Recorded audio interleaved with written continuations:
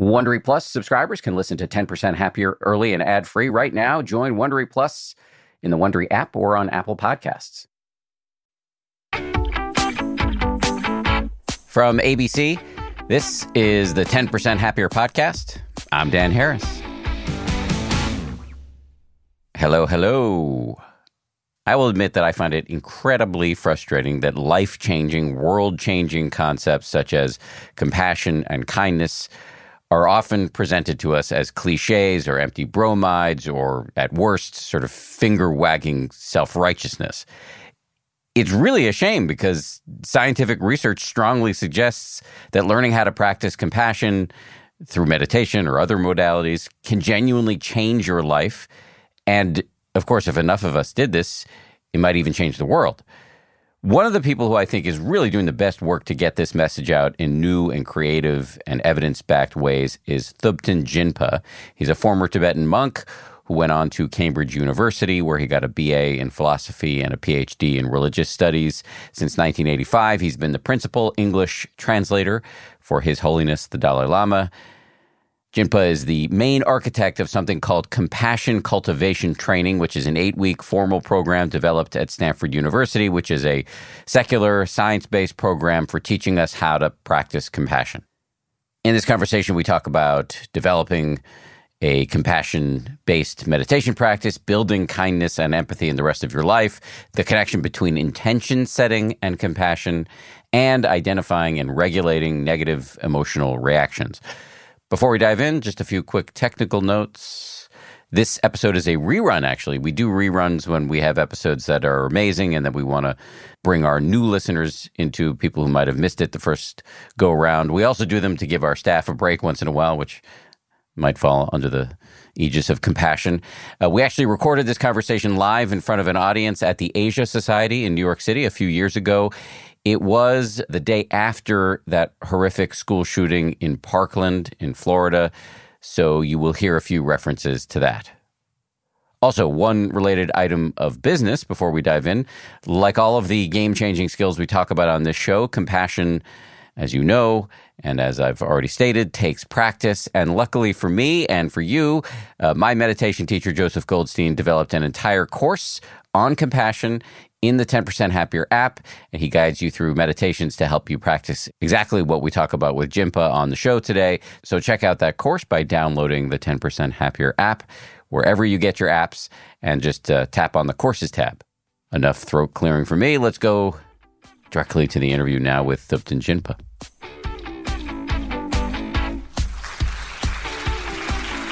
Good to see all of you. Thanks for coming out tonight. Let me admit from the outset, this is a massive bait and switch because the sign says the miracle of mindfulness meditation, but I'm actually going to talk about a different kind of meditation. We probably will get to mindfulness, but we have with us one of the world's premier experts in compassion and who's been teaching it in a secular format in conjunction with Stanford University. So I have a lot of questions for you about this. And, you know, just by way of background, mindfulness is what gets talked about all the time these days, mindfulness meditation, and I think that's a great thing.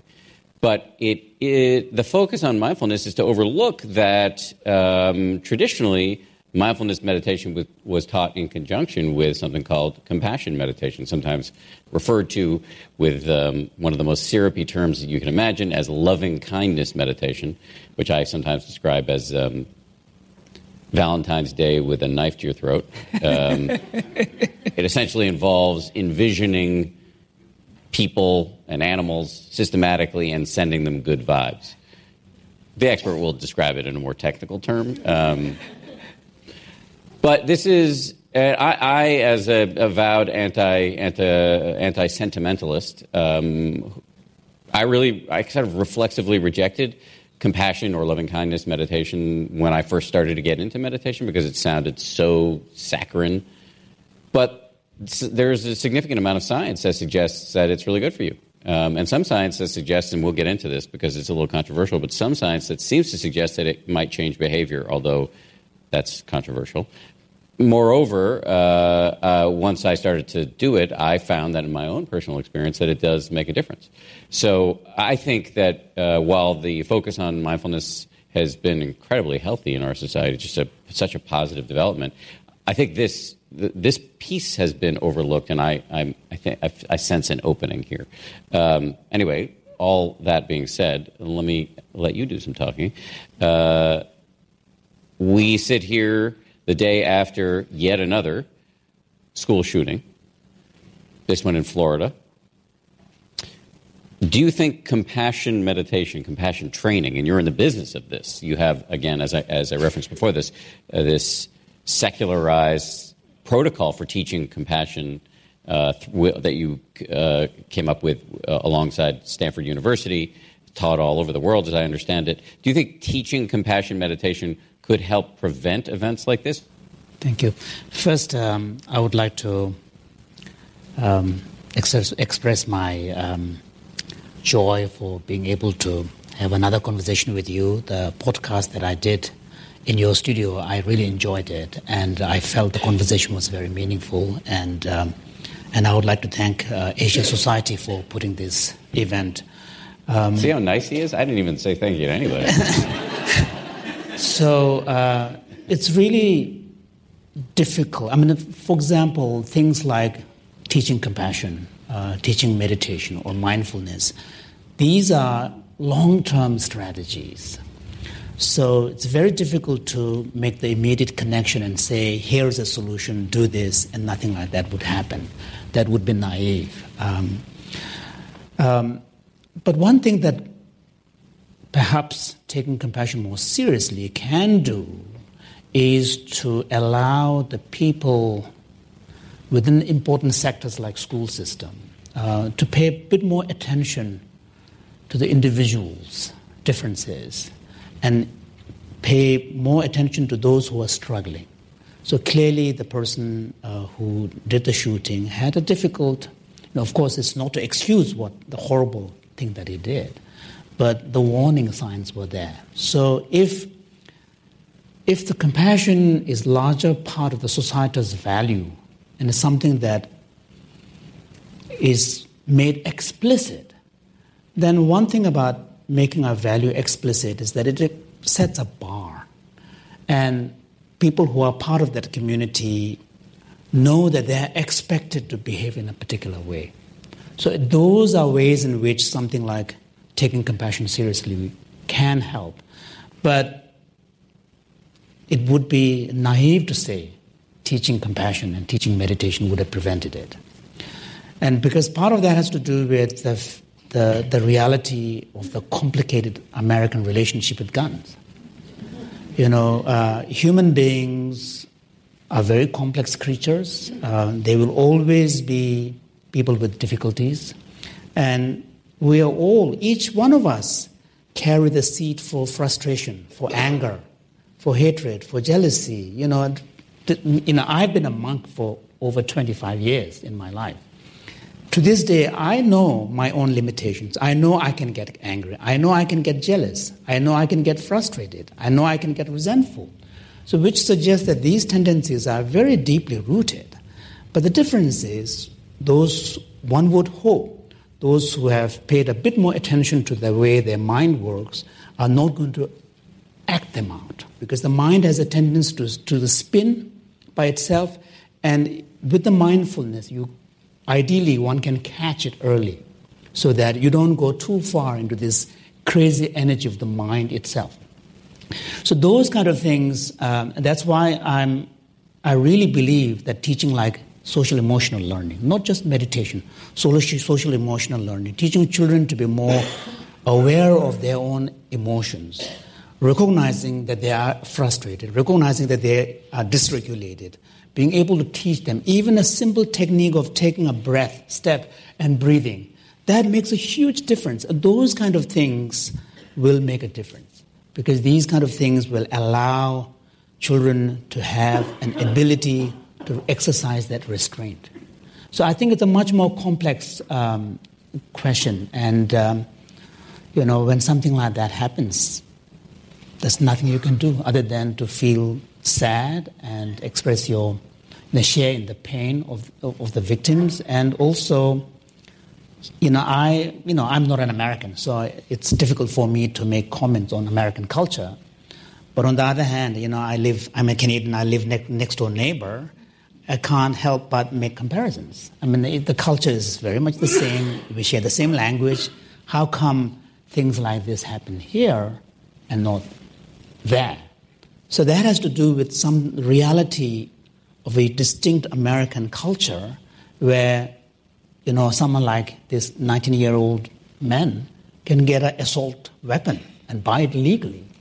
So those things are very complex questions, and my hope is that, especially if you're writing a book, you write really well, and you write for the person on the street, and you're able to speak their language and pull them from their heart and challenge them. I think compassion is a discourse that needs to be had now, because until recently, a large part of the discourse on compassion has been relegated to the religion. And we know that religion's ability to influence public discourse is less and less strong. I want to... Now everybody can see why I wanted to talk to Professor Jinpa, because you speak so well. Let me get you to think about... I know you're from Canada, sometimes referred to as America's hat. But looking, as I'm sure you do... Talking about which, I remember once, sorry to interrupt. No, please. Once I was at a friend's place in America, and she's an academic, and on her fridge there was a map. It was one of those maps which had the landmarks in three-dimensional, kind of slightly protruding, and it was an American map, but the upper part was all in ice, and that was Canada. I always remember there was a great Onion headline from back in the day, a long time ago, and the headline was, "Perky, quote-unquote, Canada has own government, laws." Anyway, that is to distill the distorted view of among Americans of Canada's, in my view, undisputed greatness. Not to say one is greater than the other, but sure, Canada too is a great country. Lest I get myself in trouble. You look at America's political scene. I'm sure pretty much everything you look at is refracted through the lens of compassion, given your training and given your work. What role would either compassion training as you teach it, or, as you said before, just the simple notion of taking compassion seriously? Yeah. What role could either of these play, given the howling sea of toxicity that is our current political scene? But the paradox of compassion is that it is one value that is claimed by people on both sides of the political spectrum. So at least in principle, there is a promise in the idea of compassion as providing a basis on which people from different political backgrounds and ideology can come together. Of course, one of the things in America and generally in the West, and particularly in America, is the perceived conflict between societal values on the one hand and the sanctity of the individual freedom. And this is a very kind of Anglo-American kind of struggle. And here, therefore, if we look at the cultural values that are discussed often in the media, especially in the public discourse, and the public discourse tends to be about secular ideas, the values are almost exclusively defined from an individual perspective. Sanctity of the individual rights, sanctity of the private property, choice. If you look at each of the values that we in liberal democratic society value, they're actually defined from individuals' perspective. There's hardly any that is defined from a communal, social, societal perspective. And this is something that I would really like to see, and I hope you will take that challenge in your book. How can we develop a discourse where we are able to develop a robust discourse on a value like compassion without somehow being seen as wishy-washy or bringing religion through the back door or something like that. But somehow, because the irony is that if you ask individually, most of us would say, yeah, I value compassion. And most of us will probably believe that I'm kind of a kind person. So which suggests that actually at the individual level, all of us value it. But somehow we haven't learned to develop a public discourse where we can really talk about compassion in a serious way. So I think in the political discourse, the more we're able to bring it, the chances are there will be more common ground to get. But I feel like the word almost has been ground down into meaninglessness through overuse. Partly that, but partly also it has a baggage that is tied to religion. True. Yeah. But I feel like it's the religious people who've been overusing it. Yes, but part of the problem is up until now or until recently. Does anybody even know what compassion means? I mean, I know you do, but you No, I think most people, I would argue, will know. For example, most people will know compassion has something to do with someone who is suffering. Compassion has to do with someone who is in need. Compassion has to do with reaching out. Compassion has to do with feeling for. I think most people kind of know what it is. I mean, they may not be able to articulate in a way that is clear and, sort of defined. But I think at a gut level, it's a bit like, we may not be able to define what happiness is, but most of us kind of know what happiness is because we know when we get it. We may not be able to articulate and define it. We kind of know when we're happy. Can I jump for a second? Because I actually think people don't know what happiness is. I think people confuse happiness with excitement. They think when you get what you want, you're happy. But of course, that is absolutely ephemeral. It's true. And so that is the opposite of what I would view as happiness as an abiding peace of mind. Or a sense of satisfaction. Absolutely. Yeah, a sense of fulfillment. Yes, meaning. Connection, yes. et cetera, et cetera. Sure, but I mean, even these individuals who tend to define happiness primarily in sensory terms or sensory gratification terms, when they get that deeper sense of experience, they will know what it is. Yes. So the seed is there. I mean, except the confusion about what makes people happy, in turn, makes people do a lot of stupid stuff. Yes. I mean, this is one thing about human beings. We don't really learn from other people's experience. So we have to make the mistakes ourselves. Yeah, it's.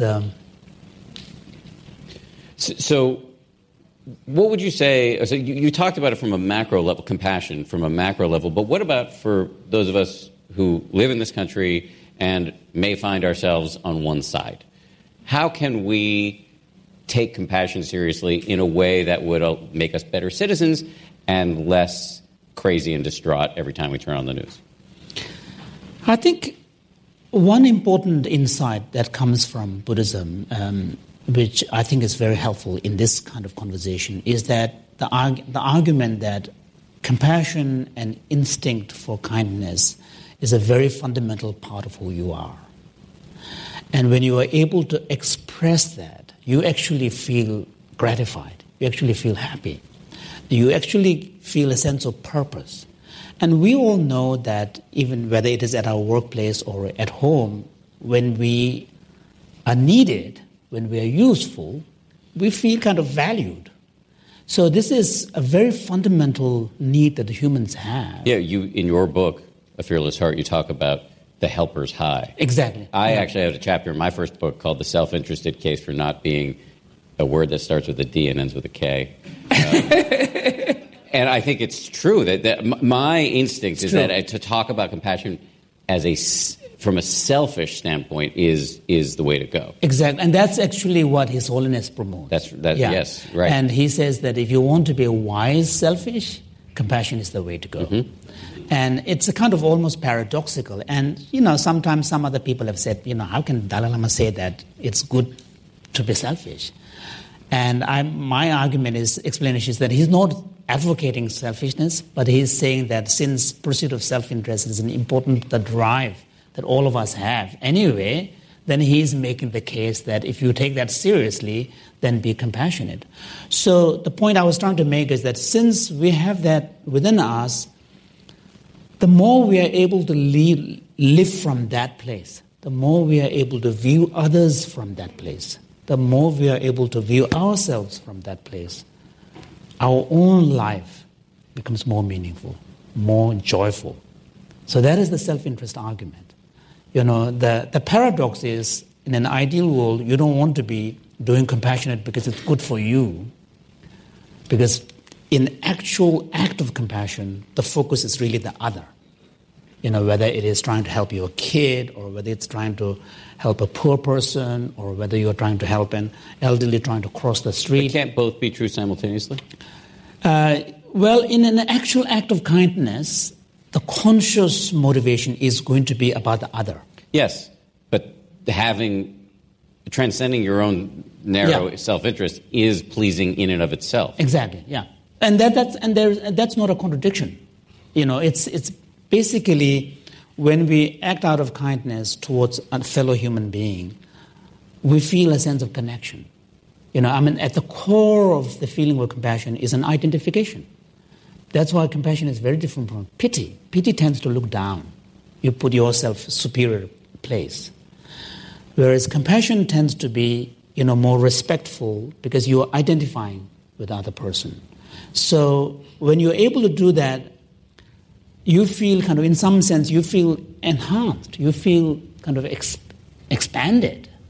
So it is good for you, but in the actual act, from a psychology point of view, the conscious psychology will be really about the other. Compassion will force you to at least, make you try to move beyond the surface of the differences and try to understand why certain person holds such an opposite point of view so strongly and so deeply. Why are they doing this?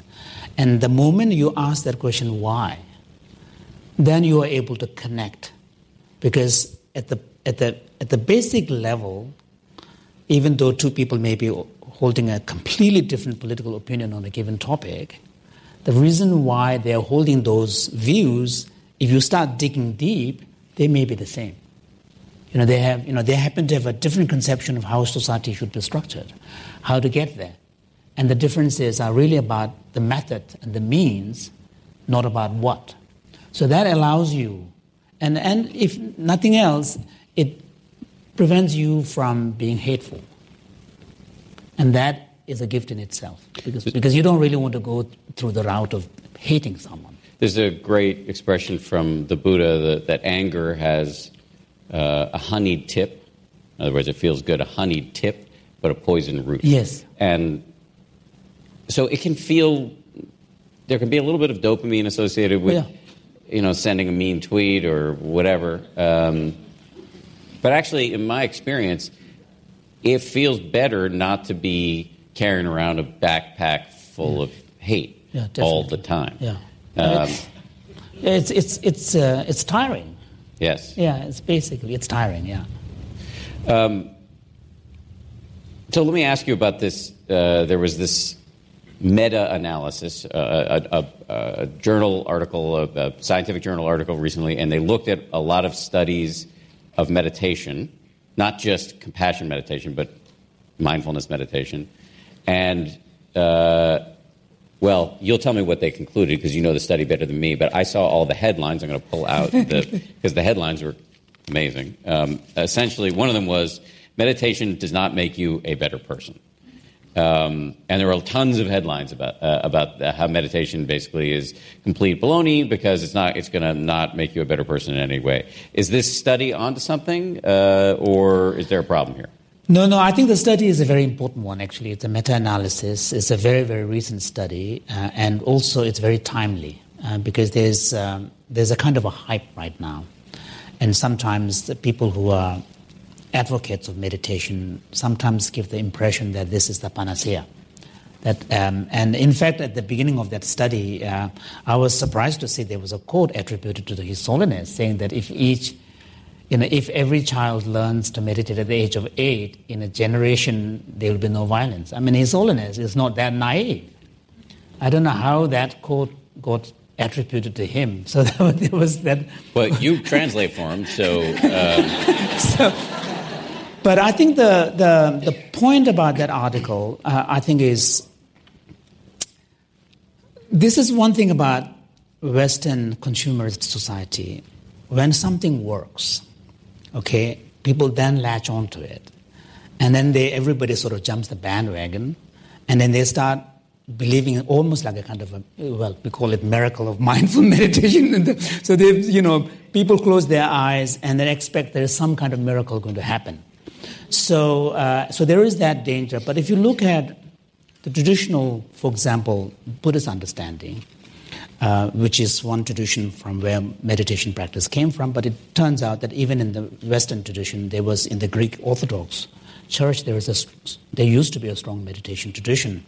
The Catholics have centering prayers. Yeah, centering prayers and so on. So if you look at the Buddhist tradition, really transformation isn't really seen as just a function of meditation. It really is seen as a function of combining a couple of things. One is knowledge, which this concept of mind-changing mindset, that is an important part of the Buddhist kind of, idea of one factor for transformation. You need to learn to see the world and yourself in a different way. So knowledge is an important part of it. The other one is intention. You need to somehow prime your, instincts, prime your behavior in a way that you would want it to be. So there's a conscious intention setting, that remembering yourself, the value of compassion on a daily basis, what you value and how you want to live your day. So the Tibetan Buddhists set their intention every morning so that it becomes it sets the tone for the day. So conscious intention setting is another important point. And the third one is, of course, meditation. And meditation, in the way in which it's understood in the tradition, is not just a process by which you calm your mind, which is one part of it, and being aware and staying in this present. But meditation also has another function, which is a process by which you internalize this new way of seeing things so that it gets processed. So that transformation of your behavior, which is where you want to see the results, is really seen as a function of combining these three things. Knowledge on the one side, new way of understanding things, internalization of that through meditation, and learning to regulate your own negative emotional reactions, and then setting your intentions consciously so that you, on a daily basis, make connection with your day-to-day activity and the values that you hold dear. And that's how transformations can take place. So this is why in the the Stanford Compassion Training, which we now offer through a non-profit organization called Compassion Institute, intention setting is an important part of it. And also having some understanding of the psychology, basic psychology of the human mind is an important part. Have you studied whether your program changes behavior? Well, there was, in the study that was the meta-analysis, one of the papers that came out of our program was listed there. But I think it's too early to now look at it. So it's, the basic point that the meditation alone does not alter behavior, I think it's a fair point. But even the authors weren't sure. They didn't say meditation alone doesn't alter behavior. They basically said the studies themselves are just not designed well enough. Yeah, it's a problem with the methodology. Exactly, and they were, the one important point they were making was that mindfulness and compassion meditation do seem to enhance on two pro-social emotions, compassion and empathy, but the effects on prejudice and connectedness and aggression was almost non-existent.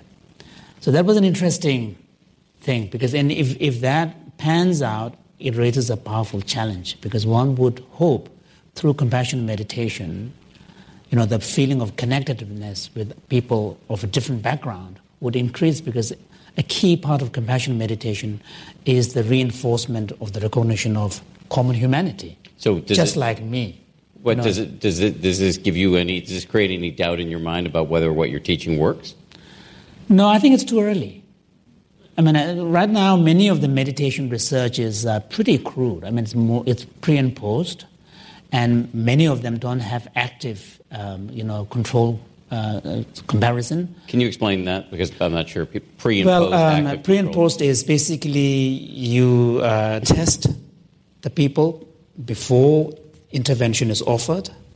Typically, there are 8-week programs, MBSR and Stanford Compassion Cultivation Training. These are 8-week programs. So you do some tests at the beginning, then you offer the class, and at the end you test. So some of these tests may have to do with, whether it increases your attention or mindfulness or pro-sociality or empathy or, empathy across a different background. For example, like the racial bias test is also being used to test that. So but then a good study would actually have an active control group, which is a similar program, similarly structured, but it will be a different program that is offered. So these people will sign up for 8 weeks or whatever it is, which involves something different, not the program itself. And then you would also have a wait-listed group who will get the program later, but they are signed in, but they are not given at the moment. So they're just waiting for the program, so that there is an anticipation. So that might affect. So you then compare these three in the results, and if there is a significant statistical difference among the groups, then it is saying something. So right now, there are very few programs, research programs that do it because it's costly. So but it sounds to me that you strongly suspect that what you're teaching does work, and that for 2,600 years that people have been doing compassion meditation, it hasn't been a waste of time. So, but what about for me, as somebody who's about to write a book about compassion? Do I have to just say right up front, look, we have no evidence that this thing actually works? No, I don't think. I think the point is not about whether compassion meditation works. I think the point is how does it work and what needs to be combined with it. That's the problem. The point I'm trying to make is that sometimes people believe that the meditation is the panacea. If you close your eyes and then sit there, something will happen. But what is more important, particularly unlike mindfulness, for compassion-type meditation, even when you close your eyes and meditate, if you're doing compassion meditation, you are actually doing relational exercise. Compassion is always about, even if it is towards yourself, it's a self-to-self relationship. So let me just put some meat on the bone there. So just for people who aren't steeped in how to actually meditate, basic mindfulness meditation is usually sit, eyes closed, back reasonably straight, bring your focus to the feeling of your breath coming in and going out, and then every time you get distracted, start again and again and again and again.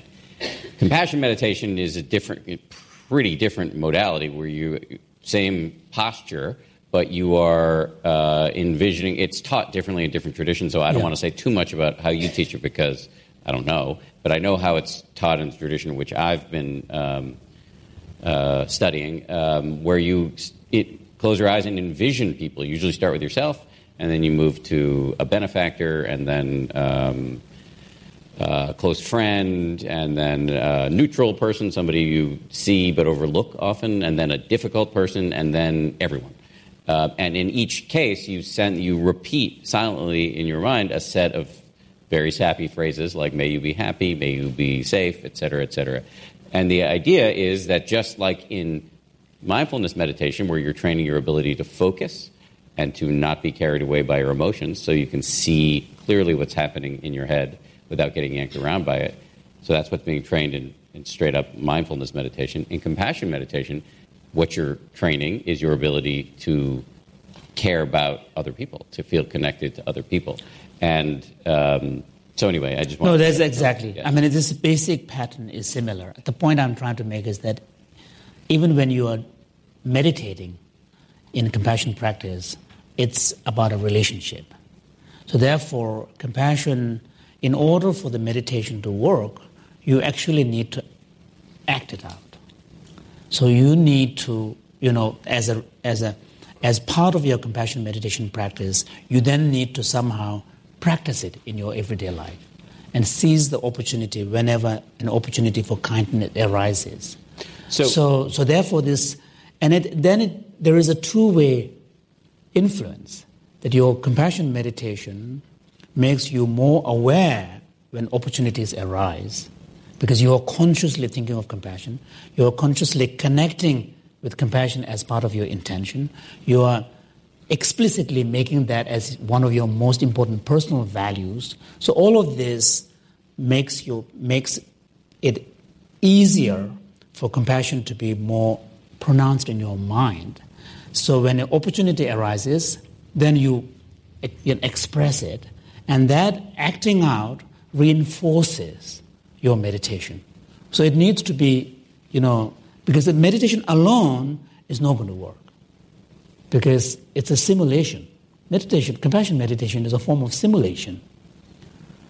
So in order for that simulation, even the pilots who train in simulation, at some point they have to hold the real thing and fly it, So the same thing, the effect of compassion meditation really has to come from doing it on a regular basis. And starting with yourself, people around you, so that, you are less reactive, you're less self-centered, you're more attentive, you're more caring, you're more magnanimous. This is where I think the intention is the key. Because I have the intention. The intention needs to be reinforced. That's the thing. Okay. I was going to talk to you later when we were at dinner that I have an app that I was involved in. And because I'm such a big believer in the conscious setting of your intentions, in the app we have an intention setting device. So you choose up to 5 intentions, and then you set your timer for a reminder. And then, for example, like one of the things that I ended up doing lately was, at home, after around 5:30, I ended up looking for a glass of wine. And ideally, I wouldn't want to drink during the weekdays. But my wife is French-Canadian, and my in-laws they love wine and food and stuff. So I've got into the habit of kind of taking a glass of wine regularly, which some people say it's good for your health, but I don't really like it that much. So after this app, that was my first intention, which says avoid drinking at home during weekdays. Come 5:30, it pings me, reminds me. So then I check whether I was successful or not, and then I track it across time. So this is how. And it works, because what you're doing is, instead of trying to suppress it by avoiding thinking about it, you're confronting it like in a mindfulness type approach. The Tibetan idea is that set your intention in the morning, and in the evening you quickly review it. No, I actually do this because I read your book, and so I do what you suggest. And it makes a difference. We'll have to give my wife So the point is that one needs to have a bit more nuanced understanding of how meditation is supposed to work, especially like compassion meditation, because just closing your eyes and imagining is not going to do the trick. It needs to be reinforced by acting it out. And then one of the beauties of acting it out is that when you help someone, there's a joy that comes with it.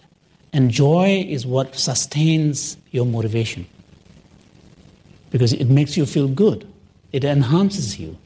This is really important because I learned in my most recent book, so I wrote 10% Happier about 4 years ago, then I just wrote a book called Meditation for Fidgety Skeptics, and the goal of the second book was to get people to actually do the thing, and I had to learn a lot about behavior change science and habit formation. And what I learned was that willpower, just saying you want to do something and gritting your teeth and aiming to do it, is a terrible strategy. And that, in fact, if you can tap into the brain's reward system, then actually you can create sustainable, abiding habits because it becomes pleasurable to do. Definitely. So I've found that for me, being less of a jerk actually does feel good on the level of the mind in the moment you're doing it. Yes. Just take the moment of holding the door open for somebody. If you're paying attention, it feels reasonably good. That is, in my view, infinitely scalable. Definitely. Yeah, I think that this is one area where the new science of motivation is very interesting, because sometimes, and this is one area where sometimes religion really sort of shows its lack of understanding of human psychology, because it tends to hammer and hammer and hammer and hammer, and people who don't do it are seen as somehow weak-willed. And you're right. The science shows us that expecting too much from your strength of your will is not a long-lasting approach because it is exhausting. If you rely too heavily on your will, so therefore having a strategy, this is one of the reasons why, for example, many of the things that we learn from Buddhism actually were initially designed to help the monks. Buddhism initially was a monastic religion. It was designed to help the monks how to live their daily life without too much effort, because there are so many precepts. So mindfulness practice, meta-awareness practice, these are all there so that the monks, and then they memorize all the precepts. So you don't... Precepts are basically the rules for being... Yeah, rules. Yeah. And then you live your life because you create a structure so that you don't rely just on the exertion of will all the time. So I think here the joy and sense of fulfillment is really key. You can push with your will to initially get motivated, but to sustain it, will doesn't carry you there. So I suspect that I'm sure when we open up for Q&A, which we're going to do soon, people are going to ask this, but I'll ask it first.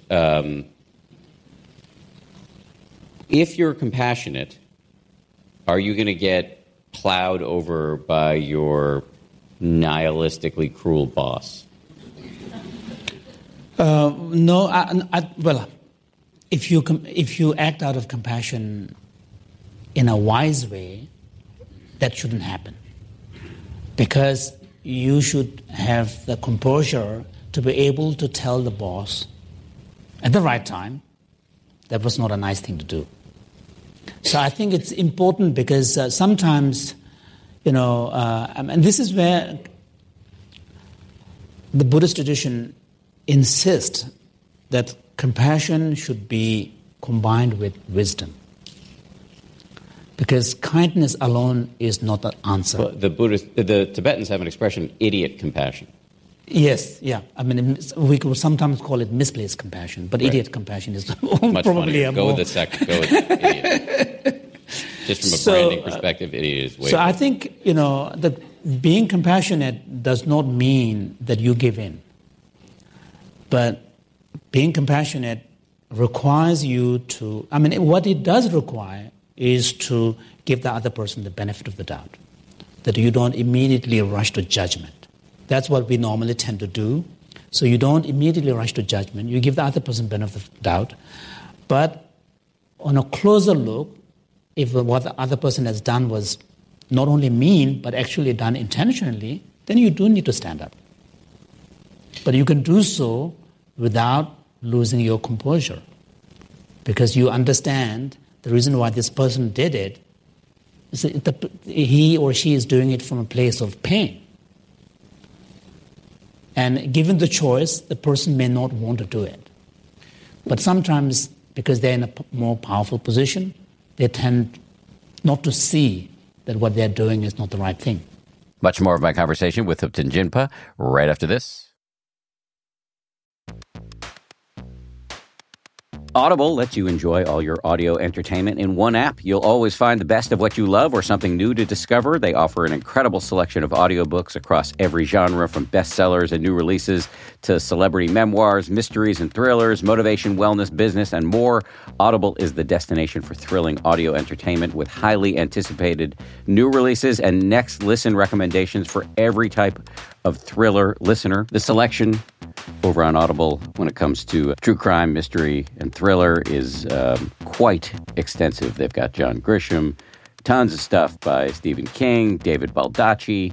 My favorite that I've checked out recently in the crime fiction genre is called Age of Vice. It's by Deepti Kapoor. It came out not long ago. Not only is it thrilling and very, very plotty, but it's also written incredibly well. It's truly literature. Deepti Kapoor is a force of nature as a writer. Age of Vice, it takes you into the underworld in New Delhi in India. I absolutely loved that one.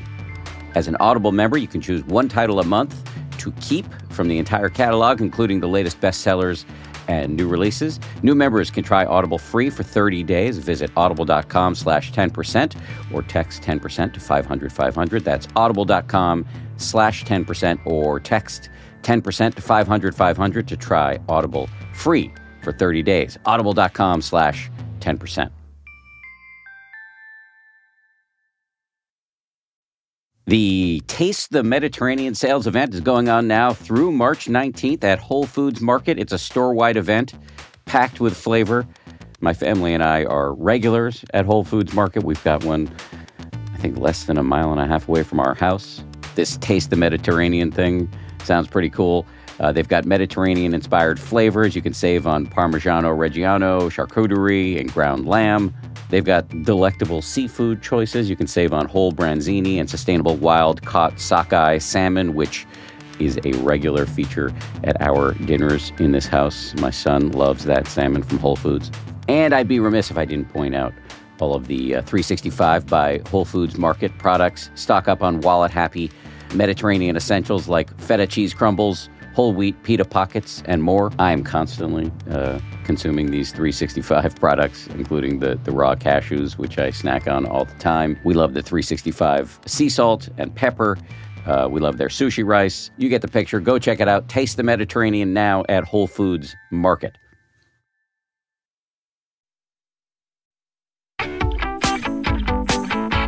One last question for me, and then I want to open it up.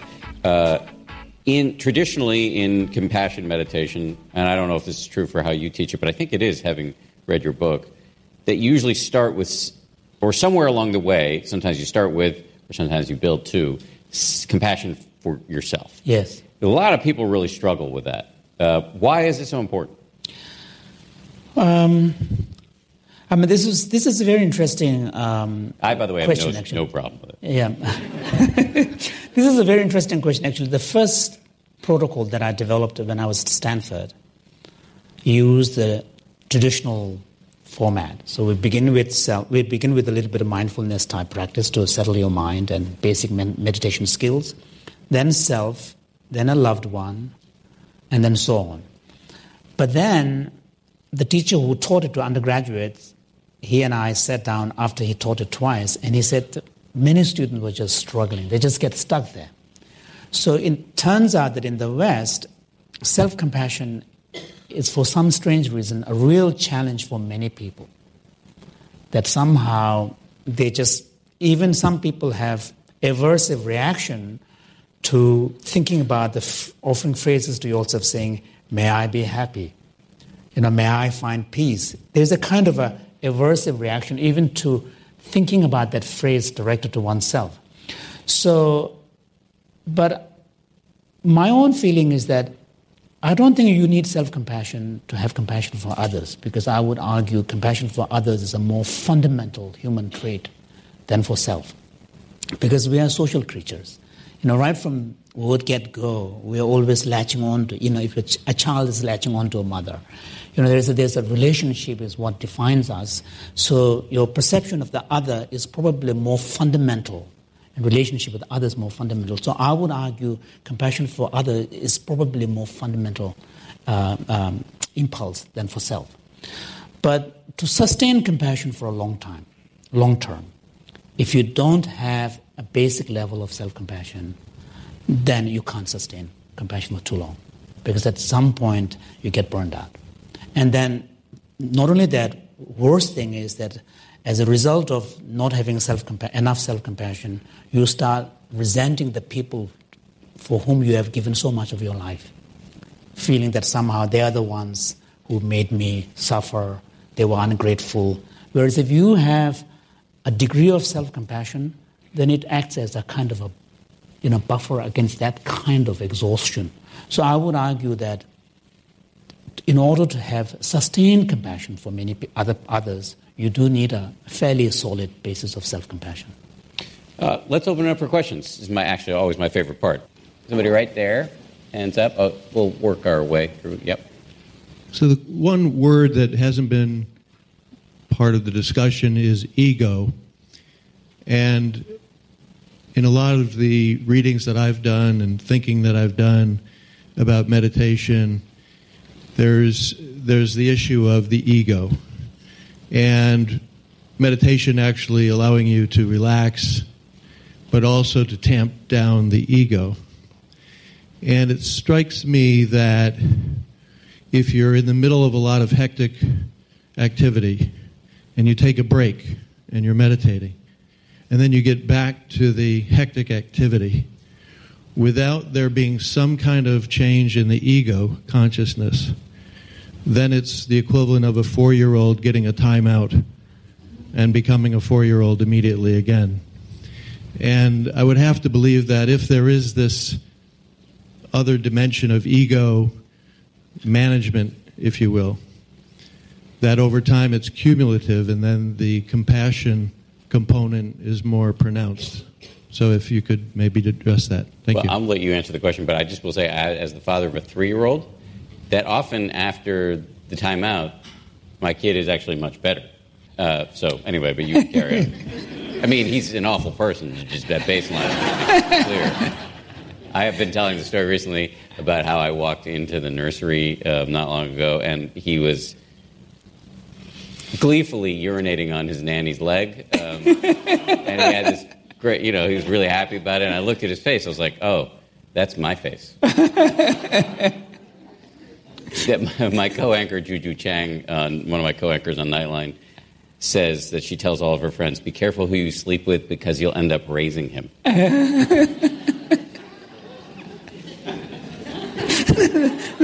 That's a wise advice. I've had a few moments like this where I've asked the Dalai Lama a completely inappropriate question, and I've had to watch him translate.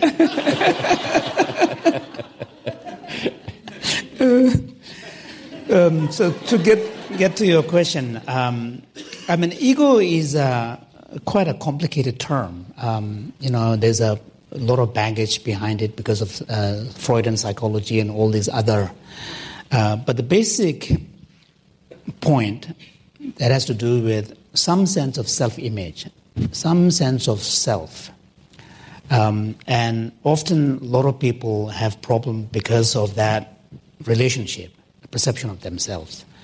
And I sometimes, because I sort of mix with many different kind of group settings, and sometimes you see individuals who are very well-meaning, kind-hearted, but then because they have this complicated relationship with their own sense of self, somehow this self comes in the way. It's almost like they stumble on their own selves. And this is probably what you mean by the ego issue.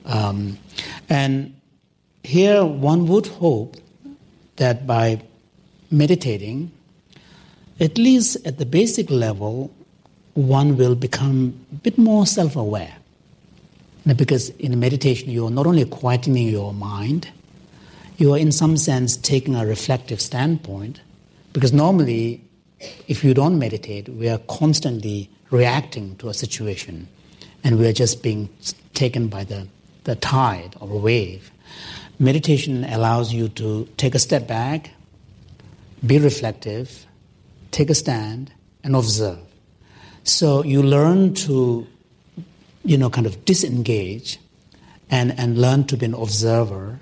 And in this way, you begin to see certain patterns in the way you think, the way and many of our habitual thought patterns are formed quite early. And it's difficult for us to see because they're such an important natural part of who we are. But by meditating, we begin to see those patterns and the quirky things that you as an individual do. So you become more reflective. And that's the idea that if you are really meditating, whether it is mindfulness type practice or whether it is compassionate type practice, whatever it is, all of these meditation practices require a quietening your mind at the beginning and taking that stance and standing back and giving yourself that space. I think then these ego issues will become more and more obvious to you. And then, once it becomes more and more obvious to you, then you have a chance to handle them. Because at the bottom, all of us want to be nicer people, All of us want to be more fun to be with. All of us want to be kinder. And sometimes our own quirky personalities and habits come in the way. And here, I think meditation can really help, because one thing that, particularly the modern mindfulness meditation, one amazing power of that is teaching individuals the skill to have this meta-awareness, to step back and observe what's happening in the theater of your mind. And that ability to step back and observe is a powerful skill, because, and I would argue this is exactly the reason why mindfulness-based cognitive behavior therapy is proving to be quite effective in prevention of relapse of depression, because often relapse of depression is aggravated by ruminations. And ruminations are spiral thinking. You start believing in the story that you tell yourselves, whereas mindfulness, if you meditate it, cultivate it, it teaches you the skill to catch yourself and then step back and say, well, this is just a thought. This is just a thought, and observe it. And it immediately cuts that spiraling energy so that you don't get sucked into this. And that's the reason I would argue that's probably one of the main reasons why it's proven to be quite effective in preventing relapse. Not so much treating, but preventing relapse of depression, because it helps you deal with rumination. Yeah, that makes sense to me. Any other questions? Gentleman in the second row here. Hi. Can you be truly compassionate without understanding suffering? I mean, in a way that you have to understand someone else suffering to be compassionate. And if so, how to do that in a society where we deny us suffering so much? I think all of us know what suffering is. It doesn't really matter how successful you are, how famous you are, how rich you are, how enlightened you are. It doesn't really matter. I think we all know what suffering is. This is one powerful insight of the Buddha. Suffering, the fact of suffering, the reality of suffering is part of what makes us human beings. And I would argue that actually the vulnerability to pain and sufferings is what makes us empathetic creatures. And the reason why when we see a total stranger bleeding and crying, we instinctively feel for this person, because suffering is such a powerful connector. We don't need to know all the ins and outs of the details of that particular person's situation. We know what we know what suffering is. We know what pain is. We know what need is. So I don't think we need to know the specificity of the situation. Of course, if you know more about it, the chances of being able to empathize deeper is there. But even without that, because otherwise it will be very difficult for a man to be having a compassion and empathy for a woman who is going through a certain painful experience that only women can go through. So the idea that somehow we cannot empathize with that just doesn't make any sense. But of course, you're right. If in some cases, when the suffering is not evident, and on top of that, when there are counter forces like prejudices and so on, based on differences of religion or some complicated history, then in those cases, then we need to make an effort to find that connection. Without finding that connection, we won't feel compassion. And in fact, what happens in a depersonalization and demonization of another group is exactly the opposite of what happens when you're able to connect with other group and feel empathy. If you disconnect, then, in order to do horrific things on other people, somehow we need to depersonalize that person first. We need to, kind of objectify. First of all, objectify. And then in some cases, demonize to justify what we are doing against those people. And this is what we see in history. So that's why I think advocating compassion across differences is really such an important point, because it allows us the ability to find a common language of humanity. So compassion discourse can actually be the powerful antidote for discourse that divides us. Front row. Then I see you behind. Hi. My question is actually the opposite of the question that was just asked. For those people who are in the business of caring for others, like nurses or doctors, people who are constantly in a position of providing that compassionate care, such term as compassion fatigue. So for those people, how do we maintain the level of compassion and without getting so burned out? Well, thank you. This is a very, very important question. And now the science is beginning to make distinctions between empathy and compassion, and beginning to recognize, actually, even at the brain level, the expressions are a little different. And one of the, now it is a promise, in the compassion training program is some possibility of teaching individuals, particularly at the forefront of these kind of, acute caregiving, the ability to not disconnect. Because sometimes doctors and nurses, as part of their self-protection mechanism, they learn to detach and they learn to depersonalize the patient so that they don't have to deal with the pain. And that turns out to be actually, in the long run, not a good strategy. It actually eats into you. Like the doctors in MASH making jokes. Yeah, exactly, yeah. It turns out to be quite, and it turns out that this is one of the main causes for physicians' burnout, depersonalization of the patient. But on the other hand, if you're constantly exposed and if you're open, then how do you avoid the other extreme of just getting compassion fatigue? So here, the Compassion Institute that we have recently established to take on this work of propagating this compassion training, we are in the middle of a collaboration program with a couple of hospitals and some doctors on developing a special module to deal with physician burnout so that they can be taught certain skills. And the idea being that you can be empathetic but not get stuck in empathy, to move on to compassion. And the distinction between empathy and compassion is the empathy is more emotional, you're resonating, you're feeling for, and so the focus is really the problem. When you are able to move to compassion, then the focus also becomes the solution. What can I do? It's a more empowered state of mind. So because it also has, and in the scientific research, particularly Tanya Singer at in Germany, she has done a lot of these work, and it turns out when people are asked to move from empathy to compassion, in the motor regions, premotor area, which are connected with acting out, gets more active. So there seems to be a more proactive.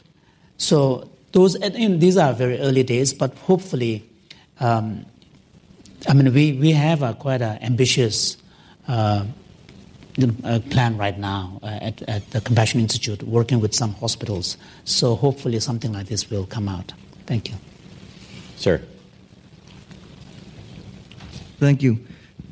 At the end of the day, all meditative forms want the more developed part of our brain, the neocortex, to influence the more primitive parts of our brain. The problem with the discussion and the studies suggested is that things like motivation and attention is in a relatively developed part of the brain. Things like compassion and dopamine surge around the feel-good is also quasi-developed, but hate, prejudice, that's in the most reptilian part of our brain and the most difficult to control. So shouldn't meditation not be one size fits all, but more directed to the neurosciences that we do know? That's a very, very good question.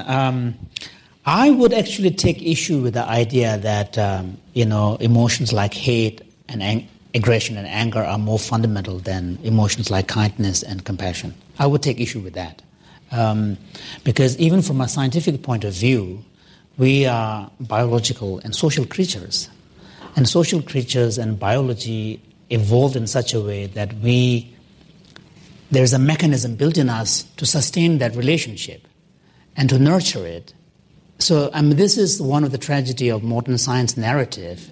Modern science narrative has focused so much on the aggression and the competitive part of the narrative of the human evolution, and competition, but it completely disregarded until recently. Now it's changing. The other side of the story, which is our nurturing impulse, our caring impulse, and the evolution of cooperation. It turns out that if you don't take into account this impulse for nurturing and connection, we can't explain evolution of human complex cooperation. So I will take issue that, I would argue that impulse for nurturing and connecting and craving for others' kind of, affection and love is as fundamental as other forces like aggression and hate. Now, attention and emotion regulation and those kind of things are, of course, has to do with prefrontal cortex. They are much later developed. But the more emotional kind of brain, including empathy and compassion, I would argue are more fundamental. So, and the point you are making about one size fit all is an important one. And, sometimes there is a tendency in the mindfulness community to somehow suggest that this is the panacea for everybody. And sometimes some people would even want to argue that this is the essence of the Buddhist meditation, and then the rest is all kind of rituals and cultural kind of things. And I have, on several occasions, said that actually is not very helpful. It's one thing to say we have extracted something from the Buddhist techniques and secularized it because it's a universal skill. That's perfectly fine. But then to suggest that somehow this captures the essence of Buddhism is not a very helpful, because, Buddha, if you look at the meditations, for example, now we have the mindfulness practice, we have loving kindness practice, we have now compassion practice. There's a whole suite of meditation practices in the Buddhist tradition. There's a whole approach in dealing with anger. If you look at Shantideva's text, there's a whole chapter on this. So there are many different types of meditation in these resources. And in fact, the tradition says that, for example, according to the meditation theory in the Buddhist text, we identify 6 or 7 main personality types. And depending on the personality type, it recommends certain types of meditation. So that's why my point is that the meditation research now is still in a very early stage. At the moment, we are looking at a very generalized understanding, and we haven't even gotten close to understanding the mechanism of how it is working. We do know that there are some effects, that it is helping X, Y, and Z. We do know, but we don't know how it works. We don't even know which one are the more active ingredients. We don't know to what extent the effects we are seeing as a result of this gentleness of the teacher who is giving the class. At this point, honestly, we don't really know. You and I come at the science from a slightly different standpoint. You come at it as somebody who's engaged in the scientific process. I come at it I use this term a little bit tongue-in-cheek, but as an evangelist. Yes. I'm trying to introduce meditation to large audiences. And what I like to tell people is, the science is, science has become the lingua franca in our culture, true, and it's really useful for me to talk about the science. Sure. But you might start meditating because you think your prefrontal cortex will change, but you don't keep meditating because that. I completely agree. Yeah. We've got all sorts of questions here. Why don't you start in the front, and then I see you up there. Yeah. You spoke a bit about the West's relationship to self-compassion, and I wondered if you could. I guess, especially in our society, that self-compassion is seen in direct opposition to our society's ideas of pushing yourself or getting ahead. And so I wondered if you could talk a bit about, your views on that thought process and also where that line of thinking might be incorrect. I think at the heart of the problem of self-compassion for those who are struggling is, I think it's the problem. Part of the problem really has to do with a sense of self-worth. If you're sense of self-worth is completely defined externally, then you have a problem. If you can define your sense of self-worth not just externally, as a good father, as a good parent, whatever it is, or as a successful person, but also internally as someone who is a human being and all the rest, then there seems to be less problem. So I think it has to do with sense of self-worth. And I think being self-kind, kind to yourself, really doesn't mean just slacken that leash. I don't think it means to be self-indulgent. Sometimes in the West, there is that tendency, to be self-kind, you should treat yourself, have a chocolate or kind of thing, So it's almost like infantilizing yourself. So I think a genuine self-kindness presupposes that you have a healthy attitude towards yourself and healthy self-image. And then also from that comes a healthy impulse towards you so that you treat yourself with kindness. And that should manifest particularly when you're going through a difficult time, when you have a failure, a disappointment. That's when it is so crucial so that you learn from that experience rather than beating yourself. Because when you beat yourself, then you develop an aversive reaction to that kind of experience. And then every time you have a failure and disappointment, you completely lose your composure. You lose your bearing. So I think this is one area where self-kindness, self-kindness involves being able to relate to yourself as a human being with all the, complications and weaknesses and, failings and so on, but at the same time a human being who deserves happiness just like anybody else. And there's sort of it's a more realistic sense of who you are. And of course, His Holiness says that when you talk about competition, there's a positive kind of competition, which is motivated by not wanting to be left behind. Whereas the negative competition is you're willing to stample upon others to get on the top. So you would want to avoid that, but that doesn't mean you should not compete. You would want to compete because you want to bring the best out of you and, contribute the best that you are capable of.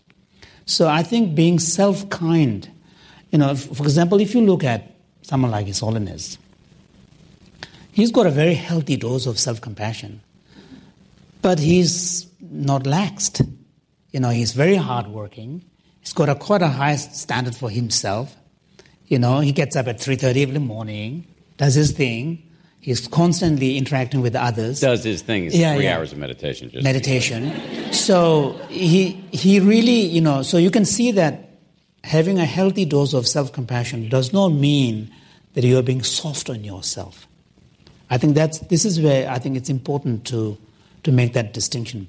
Sometimes, because of this kind of, the consumerist culture is very complicated. On the one hand, it's all about self-gratification, and not just self-gratification, but the gratification right now.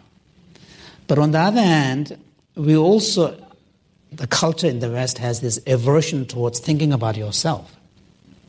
Because probably that has to do with culture background of, Christian value system and all the rest of what else it is. So this creates a very complicated relationship with self. So, and for someone like myself coming from outside and, who's brought up in the Asian culture, seeing this paradox is interesting. It's very obvious. But if you're part of that society, then it's not very obvious. And just as anthropologists are able to point out all the weird things about my own culture, but I don't see them because I'm part of it, So in the West too, I think, this is where I think the self-compassion language and the message is a serious one, and we need to somehow find a distinction between self-absorption and genuine self-compassion. Self-absorption is ultimately not a healthy thing. Very well said. Thank you very much. Thank you.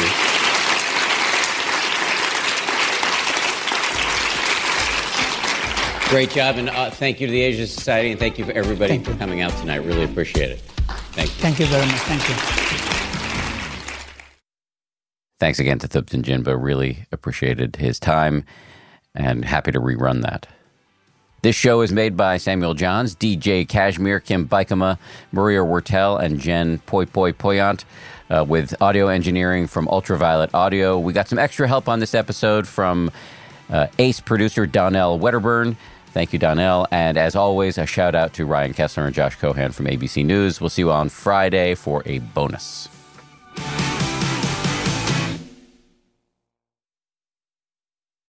If you like 10% Happier, and I hope you do, you can listen early and ad-free right now by joining Wondery Plus in the Wondery app or on Apple Podcasts. Prime members can listen ad-free on Amazon Music.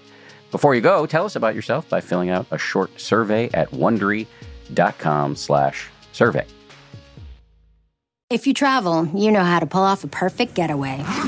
You know after you enroll with your Delta SkyMiles Platinum American Express card, you get up to $10 back monthly on U.S. rideshare purchases with select providers, like a car to the airport. You know which remote retreats have the best herbal baths, and where the Wi-Fi password is rarely used. Because you're the escape artist. It's why you're a Delta SkyMiles Platinum American Express card member. If you travel, you know. Terms apply. Purchases must be on card. Visit go.amex/you-know. The early 2000s was a breeding ground for bad reality competition series. From shows like Kid Nation, CBS's weird Lord of the Flies style social experiment that took 40 kids to live by themselves in a ghost town, to The Swan, a horrifying concept where women spent months undergoing a physical transformation and then were made to compete in a beauty pageant. Hi, I'm Misha Brown, and I'm the host of Wondery's podcast, The Big Flop. Each episode, comedians join me to chronicle one of the biggest pop culture fails of all time and try to answer the age-old question, who thought this was a good idea? Recently, on The Big Flop, we looked at the reality TV show The Swan. The problem, this dream opportunity quickly became a viewing nightmare. They were isolated for weeks, berated, operated on, and then were ranked by a panel of judges. Follow The Big Flop on the Wondery app or wherever you get your podcasts.